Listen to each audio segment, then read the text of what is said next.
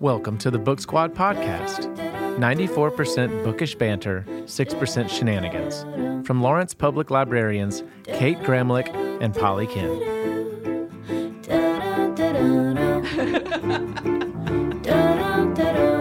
Cool. Okay. Hey. Hi, Polly. Hey, Kate. Welcome to the Book Squad podcast. Thanks. Yeah, good to have you. I always feel like you're personally welcoming Welcome me. to you and to our listeners. But also to the listeners. All of everybody's welcome. But really, it's you. Yeah. So, What do we got today? Episode 28. Episode 28. Yep. We've got our usual format. Bookish news, two bookmen, and she said.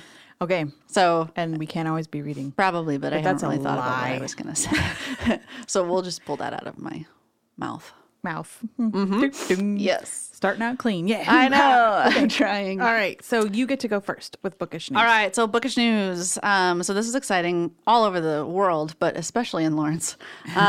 So there is a writer and an editor who lives in Lawrence, whose name is Bogi Takac, and they are transgender, and they immigrated from Hungary about 4 years ago, and they recently won the Lambda Award for editing Transcendent 2. It's an anthology of 16 stories in speculative fiction, and that's super exciting. We've got a Lambda Literary Award winner in Lawrence. So I was clapping a little bit. Hooray. Yay! They and their family come into the library all the time. They're huge library supporters, so it's really, really wonderful. Yeah.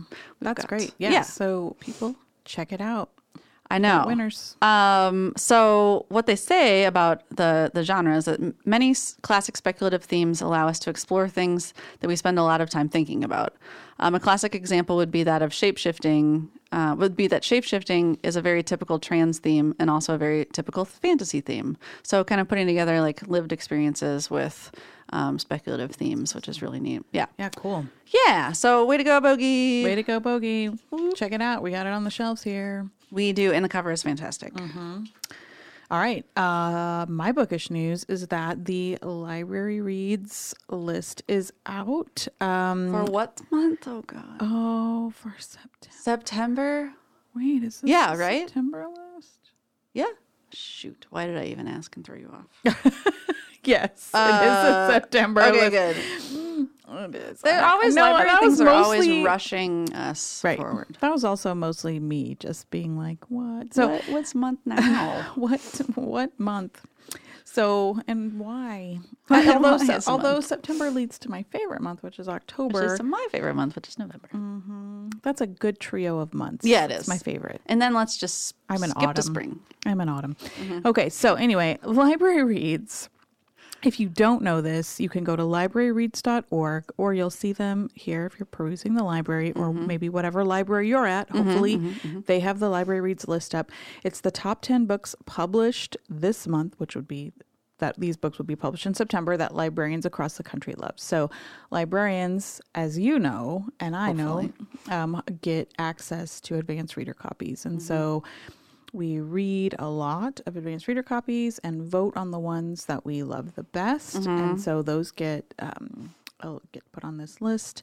So librarians can help you find a great next book to read. So this, in September, I can tell you, the 7.5 Deaths of Evelyn Hardcastle is the top book for next month. It's the blurb is, imagine the movie Groundhog Day, except this time Aidan Bishop wakes up each day in a deteriorating manor house as a different person and must work out who he is and how he relates to everyone else at the party commemorating the long ago death of a child. What? If he can't solve the murder that occurs at the party, he is doomed to continue the loop every 8 days. No. It's a riveting page turner. It sounds like That's it. what it says. So Sounds like Clue and I know, right? Groundhog's Day and that movie about amnesia. Memento? No, Is it's that probably the not one? like that. I don't know. I don't know that one. So anywho's, that was the top pick, but we've got a bunch more, like Josh and Hazel's Guide to Not Dating, which I'm going to talk about in a little bit. Lies by T.M. Morgan. Night in Silence by Shannon McGuire. Yay! Shannon McGuire.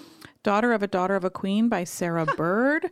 Lake Success by Gary Steingart. The Dinner List. He's got a new one out. Oh man, He does. The Dinner List by Rebecca Searle, which that has got a ton of buzz. When I was at some conference or other, Transcription is Kate Atkinson has another one coming out. When the Lights Go Out, Mary Kubica has another one coming out. oh boy. That one's gonna be scary. Hitting the Books by Jen McKinley is the last one. Sweet. So that's 10 books that you should get on hold for. What I like about library reads is everything, but a thing I like about it is that a lot of times, like the bestsellers and the like other hit lists are kind of the Grishams and the Pattersons and and the things that are They're all already going to fine have books, yes, but they're gonna gonna sell. And if you're looking for something like that's going to have a million holds on it because those are just very well hyped. And so these are ones that you could get on the holds list kind of earlier as soon as the list comes out and have a book vetted for you. You are thinking. I am thinking. So speaking of thinking, let's go into overthinking, a hobby of mine when I can't be reading. So apparently, according to Barnes and Noble, books related to anxiety sales of books related to anxiety are soaring. The bookseller said, quote, "We may be living in an anxious nation." I just think We just laugh because we're like, because it's like, duh. In other news, Yeah. water is wet. I know. It's just so funny. Oh, anyway, it's not funny. It's you gotta laugh. You do gotta laugh. Or else you just have a panic attack. Which, so it says sales of books related to anxiety are up more than 25% through this past June from a year ago. Oh gosh. Duh. I'm just going to say duh a bunch of times. I'm sorry, everybody. I just want to say I'm sorry, too, for everybody, which includes you and which includes me, who are Struggling. living with that. I know. I mean, but... Well, and that's what this says. The good news is that book buyers across the country are also looking for solutions to their stress. So they're reaching out, and maybe it means that there's less of a stigma attached to anxiety. Yeah. And I'm sure that having display lists and stuff like that at booksellers and at libraries can help with Maybe that. we should do a display on that next. Called "I'm Anxious and So Are You," probably. All right. I hope that we actually do Nailed call it. it that. Yeah. So I will link to this article because it does have like are different. Probably.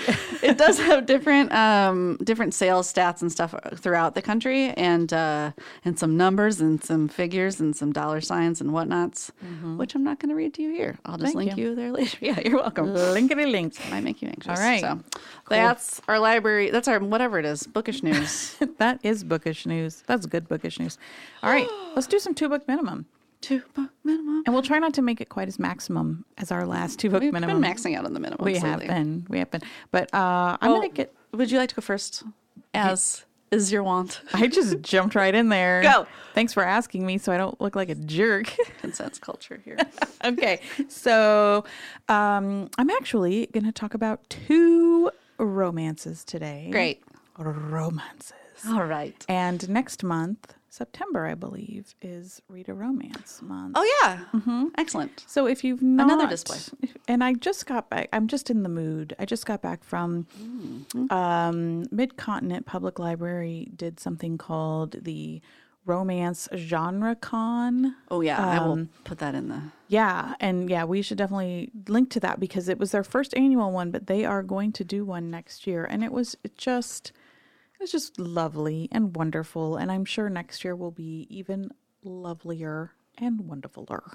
What kind of turnout was there? It was really, it was Friday night and most of Saturday, and it was really packed. Like, Cool. And I think there will be even more, but they just brought in all these big name authors. And it was great to be surrounded by folks who really love reading romance. I mean, romance is the biggest selling genre in the country. And it also is like the most denigrated genre. So it's this weird mix of like, it's what we want, it's what we're reading. Right. I don't want to admit we want it. Yeah. Yeah. We're reading it. That's representative. But I think also a lot of women are reading it, and it's written by women and for women. One of the authors said, every time I write a book, I feel like it's an act of rebellion, because I'm writing about things that I'm a woman writing in a woman's voice about things that women care about. And that is a rebellious act in this day and age. So Yeah.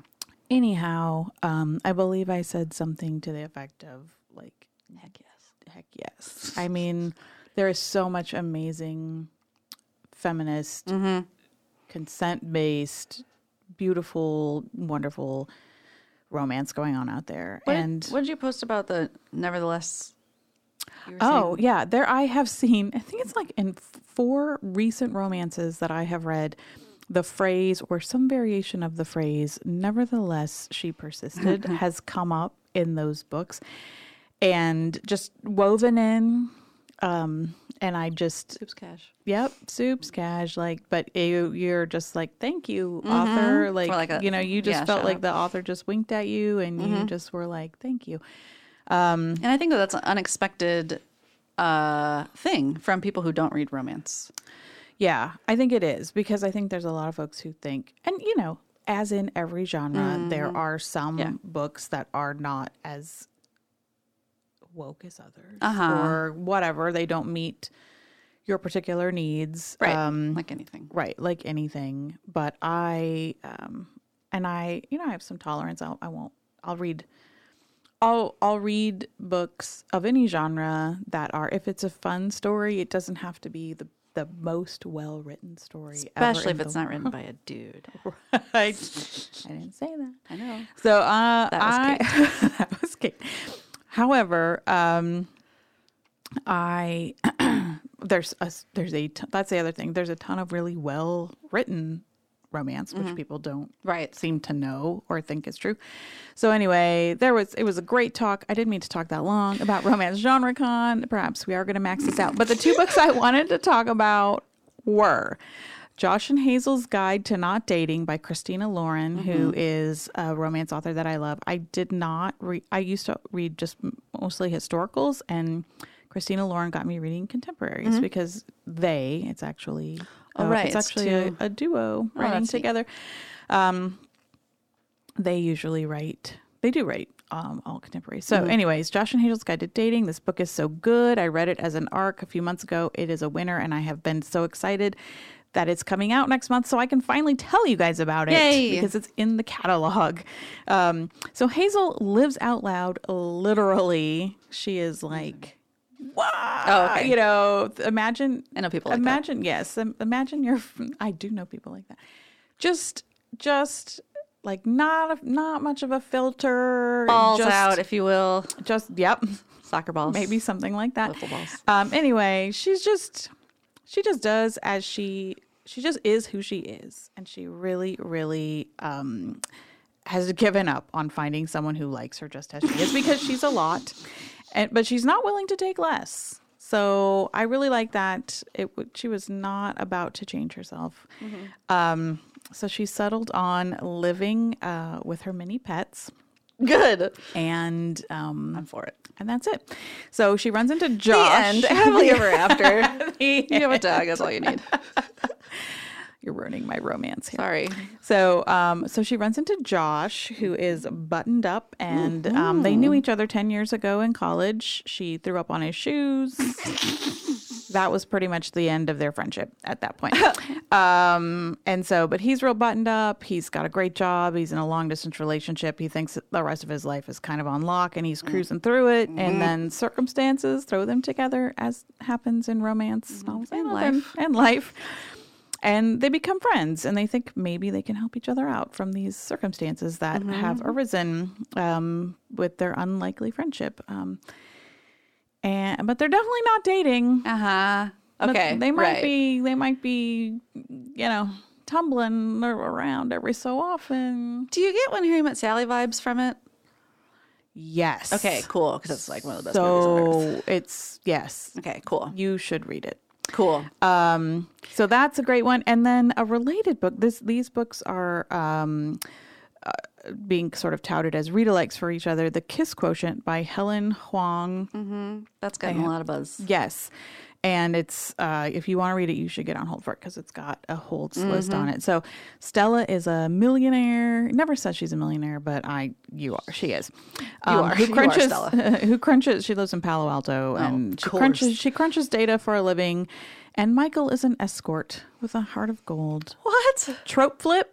Yeah. Yep. I'm here for it. So, add to it that Stella has Asperger's and Michael is a Vietnamese American, and you've got a completely sweet, totally sexy.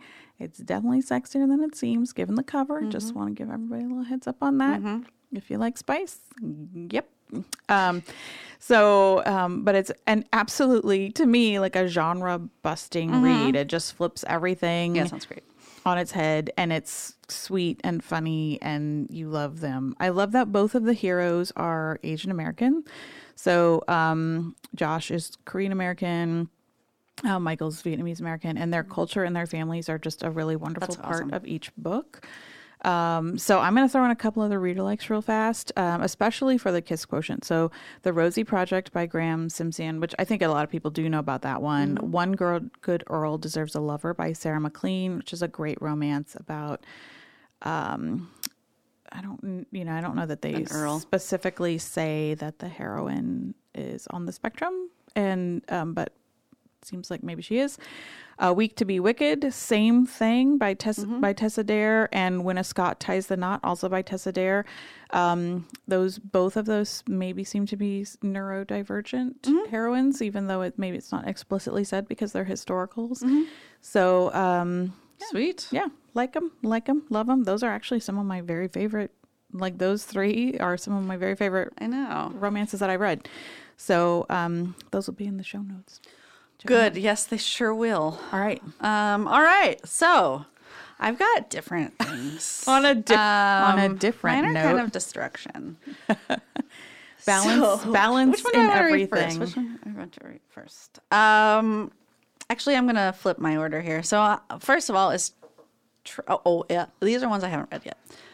This is a 2-book minimum on my to-read list. Okay. So Trail of Lightning by Rebecca Roanhorse.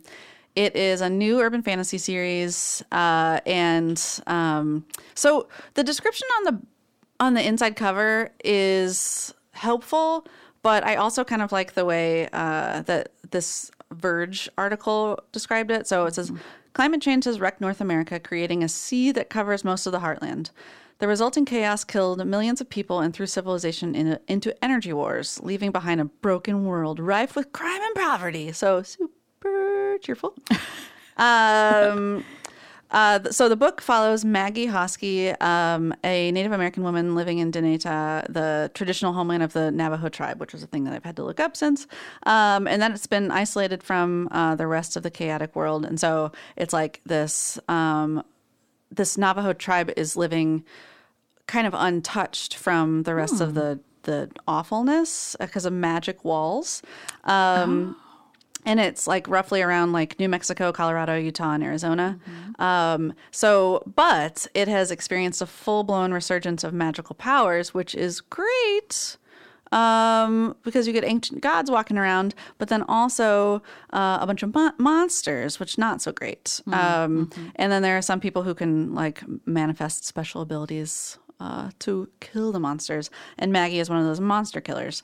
And so it's kind of I know. So like one of the blurbs, and I didn't write it down, said something like it was kind of like a post-apocalyptic world where like indigenous peoples kind of take back the earth, which sounds awesome. Yeah. And I had never. Have you read Leslie Marmon Silko? I haven't. Her stuff, I know Ceremony, that you. or I think didn't you mention? Yes, she's been on my list. You've mentioned her before. Almanac of the Dead was actually something I was just talking to someone about over this weekend, and it's a long novel written in the 90s, and it's kind of retelling history, but from the native perspective, or the point of view of the conquered, it says. So I've heard it's really, really, really brutal, but also a really good experience, and kind of a way of flipping the narrator and having stories told by people, who are not in the power position. So I was thinking like the two of those might be an interesting pairing. One, I mean, both intense. One more depressing intense, and one more like action magic fighting intense. I'd like to start. I'd like to have a class where I start the class with Howard Zinn, the people's history of the United States, and then have them read all novels. Yes, from that perspective. Sold. Done. Okay, here you go. Here's Ready? a PhD. The next book. Where's my notes are out of order here. Hello, ladies. Okay, so this one. You just don't do this out of your brain? I'm whoops. shocked. My notes in my head, I mean. The filing cabinet in my Are out head. of The order. pieces of paper I have shuffling around inside my head. So this next one is it's nonfiction. Hell's Princess: The Mystery of Belle Gunness. Yes, Butcher of Men by Harold Schechter, which is actually a pseudonym, I think. So in the pantheon of serial killers, Belle Gunness stands alone. She was the rarest of female psychopaths, a woman who engaged in wholesale slaughter, partly out of greed, but mostly for the sheer joy of it. Between 1902 and 1908, she lured a succession of unsuspecting victims to her Indiana, quote, murder farm. Some were hired hands, others were well-to-do bachelors. All of them vanished without a trace. When their bodies were dug up, they hadn't been merely poisoned like victims of other serial or female killers. They'd been butchered. Whoa. First of all, hashtag life goals. Murder farm. A murder farm. I don't know if so my patterns with reading nonfiction are that I'll read a lot of it and then I think this could have been a really good article and then I quit. That's my brain just doesn't. So I don't know if I will get to read this whole thing, but it sounds fascinating. You seem so excited about it. I know. I get the giggles. I think It's that so you don't might- arrest me. I'm not actually going to murder anybody, She's not. but I will live vicariously. She's not, because she's not going to want to clean up that mess. No, I really. I guarantee No, it. thank you. Guarantee it. No, I'm very lazy. But yeah, so that's.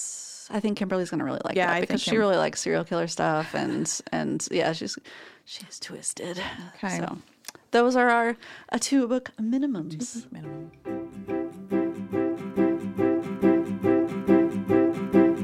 She said, and then she said, yes. I'm ready to talk about this book because I read it on your recommendation. I know, thank you, which is a lot of pressure. You're welcome. So this book is called Mem by Bethany C. Morrow. I kind of wish it was tomorrow, Bethany tomorrow. Tomorrow. But it's actually be yesterday because this is sort of set in the past. Yeah, no, I know. Here, are you gonna? Do you want to read the thing? Here. Or do you want to just? Do you want to? Yeah, go ahead. Okay. You do. In a world. They should pay me. Set in the glittering Art Deco world of a century ago, so in like the 1920s, Mem makes one slight alteration to history. A scientist in Montreal discovers a method allowing people to have their memories extracted from their minds whole and complete. The Mems, as they're called, exist as mirror images of their source. They're zombie-like creatures destined to experience that singular memory over and over until they expire in the cavernous vault where they are kept. And then there is Dolores Extract number 1, the first Mem capable of creating her own memories. An ageless beauty surrounded in mystery, she is allowed to live on her own and create her own existence until one day she is summoned back to the vault. Okay. So I want to first of all just say thank you for reading this solely just on the fact that I posted on Instagram a picture of the cover and then a blurb from the back of it, which we can read later. You sold it though. I am so glad. I think I was just like, this is wonderful. I mean, And you're that's like, your okay. job. Yeah. So good. I know. So Glad you're good at I did it. a good job. Thanks, boss. But I'm excited because have we done a sci-fi book before? We did fantasy. We did Uprooted. Is Book of the Unnamed Midwife? Oh, it is. Yeah. Okay. All right. Well, that's so just this blew is it. our It's the second. Yeah. sci-fi, but a different. Yeah. Not post-apoc. Elliptic. It's, I don't know. Yeah. So It's like it's weird. let me tell you, Okay. I did not read the jacket. Oh, good. I just dove in, and so I didn't know it was set during the 20s yeah. until like, there's little like things. And then all of a sudden she says 1906. And I'm like, oh. Yeah. But before that happens, you kind of don't know where you are. Like, you're like, well, what's happening? And then, And then I thought that was, I kind of liked that. So sorry, everybody. We just told you Oopsies. that it was set in the 20s. I mean, it's on the back. It's on the cover. We're not spoiling it. But that added a little extra thing for me, I think, to just be like, what? You were okay with not knowing. Is that what you're supposed to do? I don't know what to do with that. Yeah, I know. I don't know what to do with not knowing. And even like knowing that it's set there, we didn't live in the early 1900s, obviously. Not that I remember. Right. We look real good if we did, but so like it is still a bizarro world. And set in Montreal, which I I kept forgetting that part. Right. Yeah. I mean, I was like, well, okay. Like in my mind, it was New York. That's me too. Yes, exactly. In fact, it still is. Yeah. In my mind, New York. Well, so it's not. I like to. That's why I guess they kept talking about Canada, and I was like, "Why do you guys keep mentioning Canada? Well, you're in New York." And it said like there were little things where, because he spoke French. The professor spoke I know a lot French, of people can speak French, though. And his wife's name was her name like Colette Miss Canada or something? Is that yeah, something like that. And they play Jean Dit instead of. I know. Why didn't instead I of put Simon Says? Oh yeah. Oh, I didn't put that together. God. And so I was like, okay. So like this is pretty Canadian. Francophiles. Yeah. Francophones. Could have been in Paris. Could have been, but it wasn't. So I don't even think Montreal is the salient point here, but we really just talked about it for about 2 minutes. Well, because how often?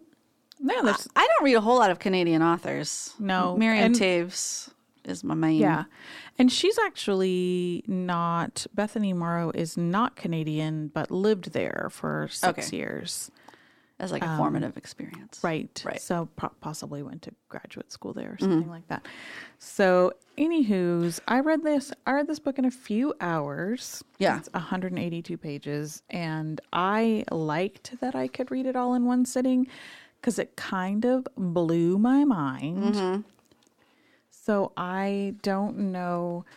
I had to go back and actually kind of reread little bits and pieces of it. So it took me longer than it would have. Yeah. Because I was like, wait, did I just read that correctly? Right. Did I understand what just happened right there? I think I had to do that too. I was a little smart. So I really loved this because it's speculative, but it's to me very character study-ish. So instead of being, there is a plot obviously, and there's some tension and resolution and things, but it's very, you get to know Elsie, right? Yeah, Dolores Extract #1. Yes. She names herself Elsie, which is cool. And it's this whole book about agency and identity, and it is really smart, but without feeling like you're dumb. Right. And it's trying too hard to be smart. Yeah, exactly. It's just kind of like a smart conversation. Things that you talk about. Yeah. So this stuck out to me. So Morrow never explained about the science of how the mems were extracted. Right.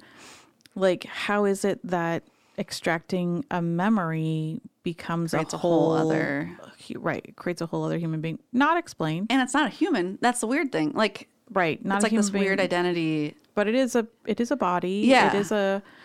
It creates what you would recognize as a human body. Yeah, like a replica, but that only replays. Right. Yeah. But how? I don't know. Right. And they generally don't live long. They generally expire. So, but they don't explain that. Oh, and then there's like one little blip where they say, like they expire and then they're harvested for organs and things like that. Like that. How that can happen. Weird. Right. Which I was like, wait a minute. So like do your organs just I don't generate? know. That's a whole other. I hope I didn't read that part wrong. But then I was like, that's a whole other. That reminded me of Unwind by Neil Shusterman. Oh, right. Yeah, Neil Shusterman. But I was like, well, that's a whole other place that she could have explored that she didn't go off into, because that's like, aside from the ethical concerns of like extracting a memory and then having these beings living in a quote unquote living, which is just this whole fascinating ethical conversation in and of itself, then that piece of it too, where I didn't catch that. So that's right. And the MEMS are property of the source of where they took the memories from, until and if the source passes before the memories expire, they become property of the state, it sounded like. But they also can be willed to people. Yeah. So mostly it's bad memories that are, like, predominantly it's bad memories that are extracted. And so these people looking like things are walking around experiencing just the traumatic moment. Like, if you think about just like a traumatic moment in your life, and like you get to take it out, so you forget it, but like there's this lookalike thing that looks just like you who just relives that horror over and over again. Right. And like, what would it be like to be surrounded by just these things that are like suffering all the time? Right. Yeah. Yeah. So because there are people who work there in the vault. I know. And I like the vault like language, because like, so they're in a vault, and then like the scientists are called bankers. And then there's nurses, which is not a banking term, but they talk about like, they just use a lot of like banking terminology, which is really interesting to think about. Like, a part of you is being property and like putting it in like a savings account. Sort of. It's just odd. The whole thing is really cool. Yeah. Well, and it's interesting to me that the decision was made. I mean, they don't really explain that either. The decision was made to,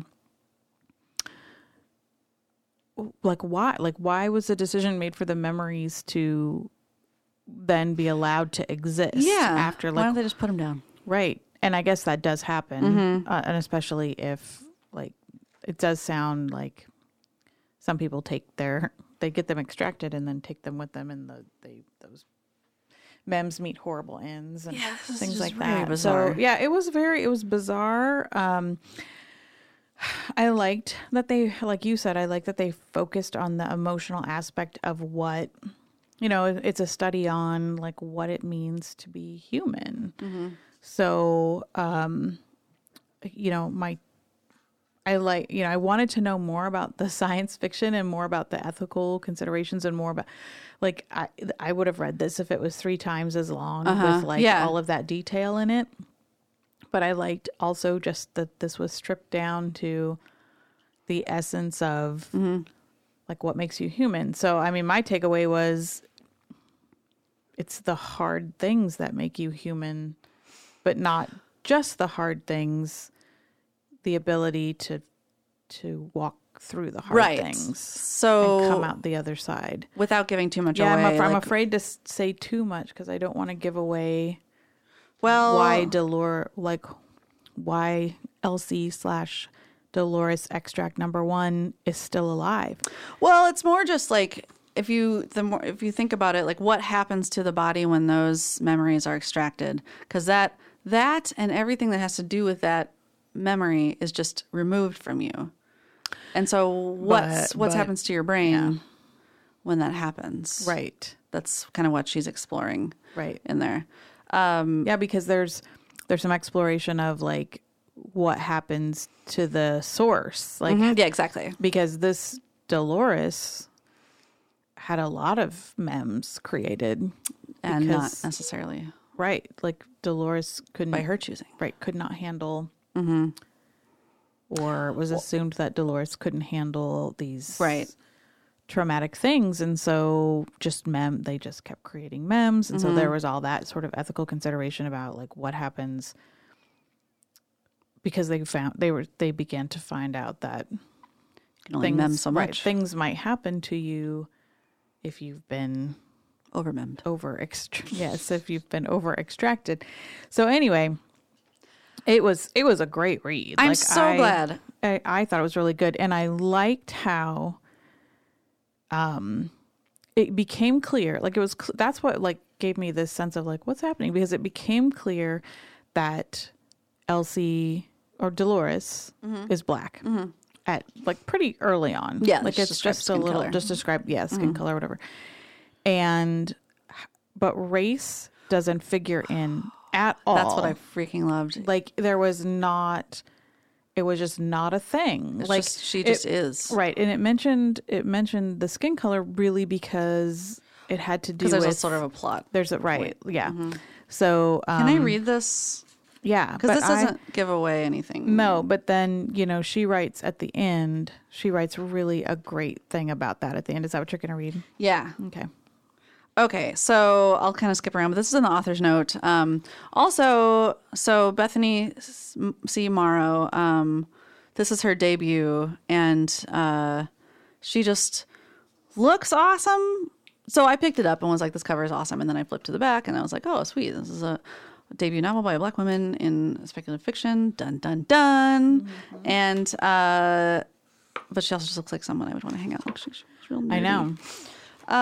So anyway, okay, I like her shirt. I know, and her glasses. Anyway, so it says one aspect of Montreal and indeed Canadian history that I intentionally omitted is the reality of racism that was and is present. I refuse to be beholden to its ugliness, stifling Elsie's existence even further by dealing with the accuracy of how her blackness would have been treated, whether her family's wealth would have allowed her entry into a social elite, and I'm going to skip some of these because of the spoilers.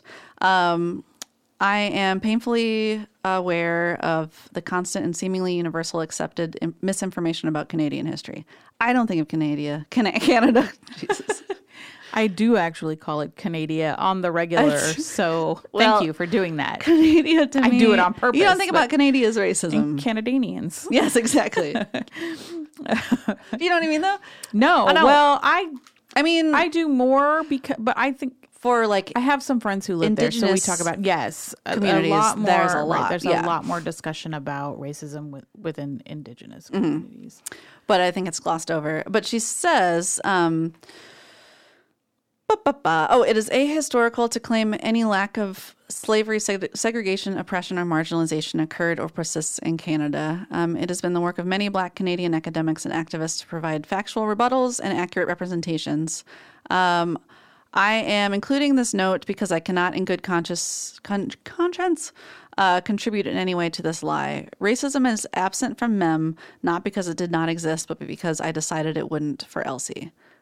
That's awesome. Right. Because she was like, you know what? Screw you. This is I my can person. Speculate my speculative fiction however I want to speculate it. Yeah. And that brings up another thing in speculative fiction where like there's the argument of like, oh, well, there's no racial diversity because that's just not like realistic. And it's like, but there's aliens. Right. So yeah, I think I love that she takes that kind of stupid argument from white men and like flips it and is like, well, yeah, right. This is just not going to exist in my world. And at the same time, make sure to acknowledge like so that no one leaves this, well, I guess if you don't read the author's note, but like no one leaves this book thinking, oh, racism didn't exist. Exactly. You know what I this mean? is just like, very pleasant. Yeah. Right, you're like, no, that's I love not a good true author's note. either. I do too. Man. I always read the author's notes at the end. Yeah. Acknowledgements I do sometimes It's read, important to me. I know, me too. But she also then, in case anybody's interested, does do some book recommendations for nonfiction on slavery and racism in Canada. So I just thought that was excellent work. Yeah, it's that this book is going to stay with me a long time. I think because I'm going to continue to think about some things we can't talk about right now because I don't want to spoil the book for you. But I'm glad how it ended. I liked it. It is a little ambiguous to me. Yep. Don't talk about it. I won't. But this would be a good book club book because of the ambiguity and because of the lack of like scientific details. So you could sort of speculate that with your group. All right, done. Yeah, you're right. This would be a great book club book. Well, Yeah. look, it's too bad one of us doesn't have power to buy book club bags. We both do. Sold. Yes. Getting it. So I think there's a lot to talk about here with just the concepts of what makes a human a human, what makes life worth living, What good comes from trauma, Right. if anything, and like what the different kinds of trauma can lead to. And it's definitely, I don't want to say that this is making an argument of like, you know, whatever horrible things you go through, you should still suffer them because there's a reason. But there is just, this book I think dives into interesting ways right. in which it is a more complex issue. Because I don't want to be like you suffered because you were meant to suffer. or Right. whatever. That's a side note. Right. And I think and also interesting concepts of autonomy. Like when it becomes very clear that Elsie, because that's a big plot point of the book, is that Elsie was famous for a while, and then maybe just lived in obscurity or whatever for the rest. But I mean, she had her moment in the sun because She was sentient. because she was sentient. She like was starting to create her own memories. And so, right, like, so you can be reading along and then all of a sudden you're just staring off in the corner of the room going like, so Dolores is living Dolores's life. And Elsie has lived Elsie's life, But they all have of the Dolores's life. Right. And then now Elsie's It's like this life. split. I was like sliding doors Yeah. a little bit. Or alternate universes Yeah, sort of things. where But in the same. right where they live they live together Everybody just up until a tees point, off. and then you split off. Well, which I think the other mems don't have all of the, but who No. knows though? Who knows though? Because they're not really able to communicate. Yeah, because at one point she says, "I'm not the only unique one." I think she says that. I don't think I'm giving anything away by saying No. that, but it. Also, not to give anything away, but this is such like I want to say like a feminist awakening sort of book. Like it's a big like finding the power within your own self Right. sort of book without giving much away. But Yeah. it hasn't gotten a whole lot of hype. Like Are hyping it. here we go. Hype. Hype. Hooray. No, stop it. Oh, We're not gonna gonna get kicked stop it. out. All right. Yeah. So I would say I think we've discussed as much as we can without giving things away. Yes. And because it kind of there is a lot of ambiguity. I don't want to say any more. But I think Right. anybody who wants to read it should do so. And then hit us up. I really, really recommend this for people. Probably I in my book recommend it club. for and I'm not a regular sci-fi reader, but I really, really liked this book, and I think this would have very wide appeal. Yeah. I mean, I think so. It hits character. I think language wise. Yeah, it's great. Setting, you can I felt like it could be a movie. A lot of the descriptions of like the theater and things like that. Oh, I think this would totally be made into a movie. Good, let's make that I happen. hope they wouldn't ruin it. And then plot. I think it's a 4-doorway. Yeah. It's a brief but 4-doorway Yep. book. Okay, so this is Bam. Kate and Nailed Polly it. giving 2 thumbs up. 4 total. Giving 4 total thumbs up. And also And the thumbs of all of our memes. way up Yep. for Mem by Bethany C. Morrow. Yes.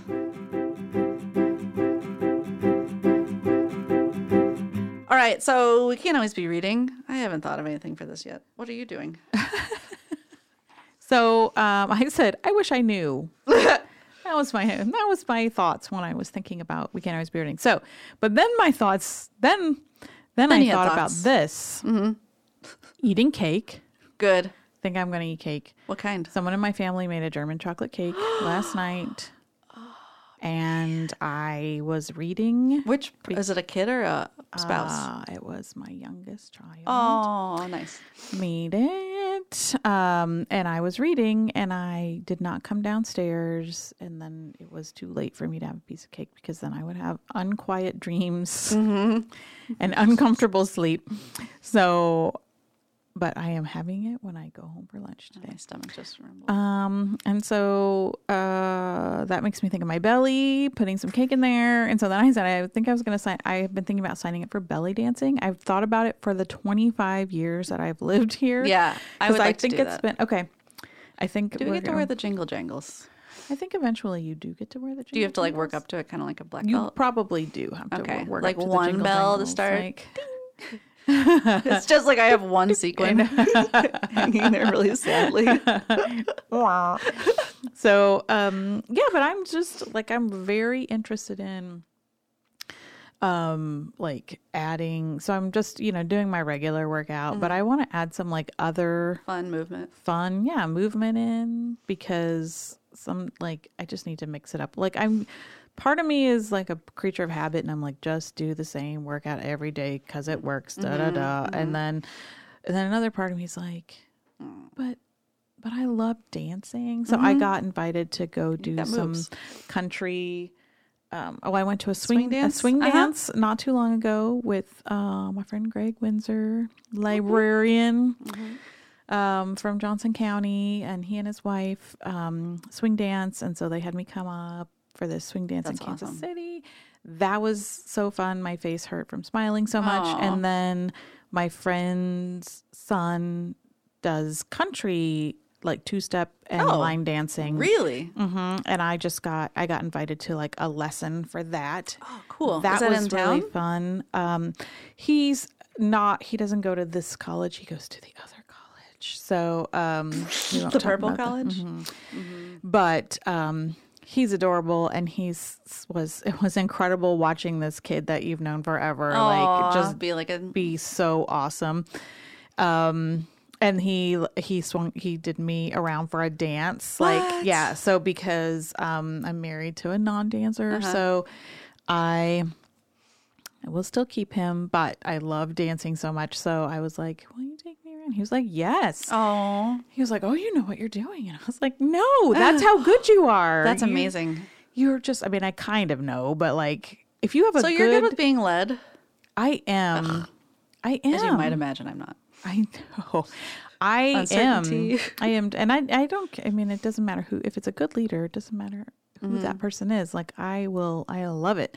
That's awesome. So I would love to learn how to do some, maybe I'll sign up for other dancing, maybe some salsa This is going to be dancing. the year of the dance. The year of the dance. And then I was thinking about digging out my NaNoWriMo novel so I can finish it by my birthday because my sister keeps telling me I need to do that. And also walking Gunther. I've been walking him even though it's been just too hot. I know. But he gets the zoomies at night. Yeah. If he doesn't get a walk. Oh, so. dogs with the zoomies. So cute. He gets the zoomies, and he's just too big to have the zoomies inside the house. His head's enormous. Yeah. And you bruise your legs up with his tail. Yeah. So anyway, all of those things Oh, that sounds nice. are all on my non-reading lists. Good. My dog gets the zoomies once in a great while, usually before or after a real good poop. I think it's like, and I had a cat that did this too. Like would just go feel- nuts and then be like, that's how you build it up to let it out. Or it's like a pride thing afterward. And so it's usually in the mornings before or after. Once in a great while, and it just makes my day because she's so slow and lazy and sad. And then so this one time she like looks like a dog. It's really sweet. Yes, the zoomies. It's like, and also looking up really good dog zoomies videos is a really nice way to make yourself feel better. It is. Just look up zoomies. Yeah, look up, dog Just love the zoomies. Dog zoomies. Also, what else? Oh, yeah. So last weekend I went to Holyfield Winery in Baser, I believe. And my friend Ruby, who I love, we went out there, and her son and his partner live like right down the street from. Oh, nice. Yeah, and I had never been. And we saw the Crumpletons, who do a lot of covers of good stuff. I think we knew most of the words to all the stuff, which is what I well, that like in sounds a fun. winery I should cover be band. looking for the Crumpletons. Yeah, they play in Lawrence a lot. It's my first time seeing them. But her voice, the female singer, her voice is just awesome. I'll see if I can try to find a video. We're gonna have to add Dog Zoomy videos. Dog Zoomies, here I'm and the writing notes Crumpletons in my brain. Okay. Dog Zoomies not in on my a brain. piece of paper like a and mere mortal. Crumps. All right, yes, but so they do this series where they have different bands. I'm guessing each Friday night in the summer. This was the last one, so Oh, okay. sorry guys. So next summer. Yeah, but it's really neat because you could get there. Like the music starts at like 6:30, but people get there early as like 5:30, and they stake out a place, and then they bring their snacks and all their stuff. And there's like obviously there's wine there. There's a food truck, but you can sit like among the grapes. So like in the I've been like, to Holyfield, so okay, it's really sweet. cool. It's really cool. And I used to in Southern Illinois, maybe I've said this a million times, but it was very hilly there. I'm doing a lot of hill motions with my arm. And it's in like the Shawnee National Forest, very hilly here.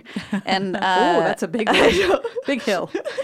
and there was tons of wineries, and it was all like really crappy, sweet Midwestern wine. So that's what I like grew up on as a drinking adult. And so I've missed getting crappy sweet wine at wineries amongst people who dance and fall over. It's been a while, so it was really nice. Oh, Yeah. So anybody wants to go to a winery and dance and fall over, let me know. that's a good one. So that's most dogs and wine.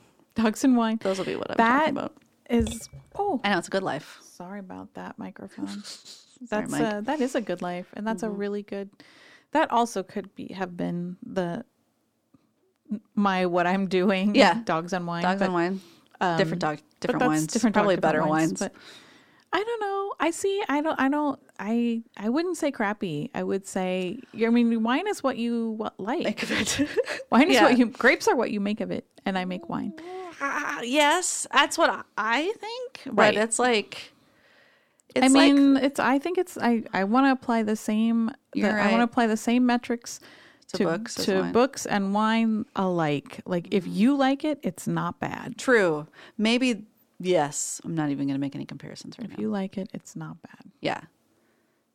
Absolutely. Let's go out on that note. If you like it, it's not bad. But if everybody else hates it, then at least you get to drink all of the bottle. Yeah, you can't, and you get to read. You get to read all the books. get to read- yeah, the book's yeah. there for you to check out whenever you want because no Yeah. one else is reading. Doesn't matter. Let's go out on that note. Okay. Happy drinking. If you like it, it's not bad. Yes. Happy drinking. Happy drinking. and happy reading. Happy reading. That's it for this edition of the Book Squad podcast. For more details on any of the books or events mentioned in this episode, visit our website, lplks.org. Don't miss an episode. Subscribe. Please rate or comment. It helps others find the podcast. Our Book Squad librarians are Polly Ken and Kate Gramlich. Our theme music is by Heidi Lynn Gluck. I'm Jim Barnes, and this has been a production of the Lawrence Public Library.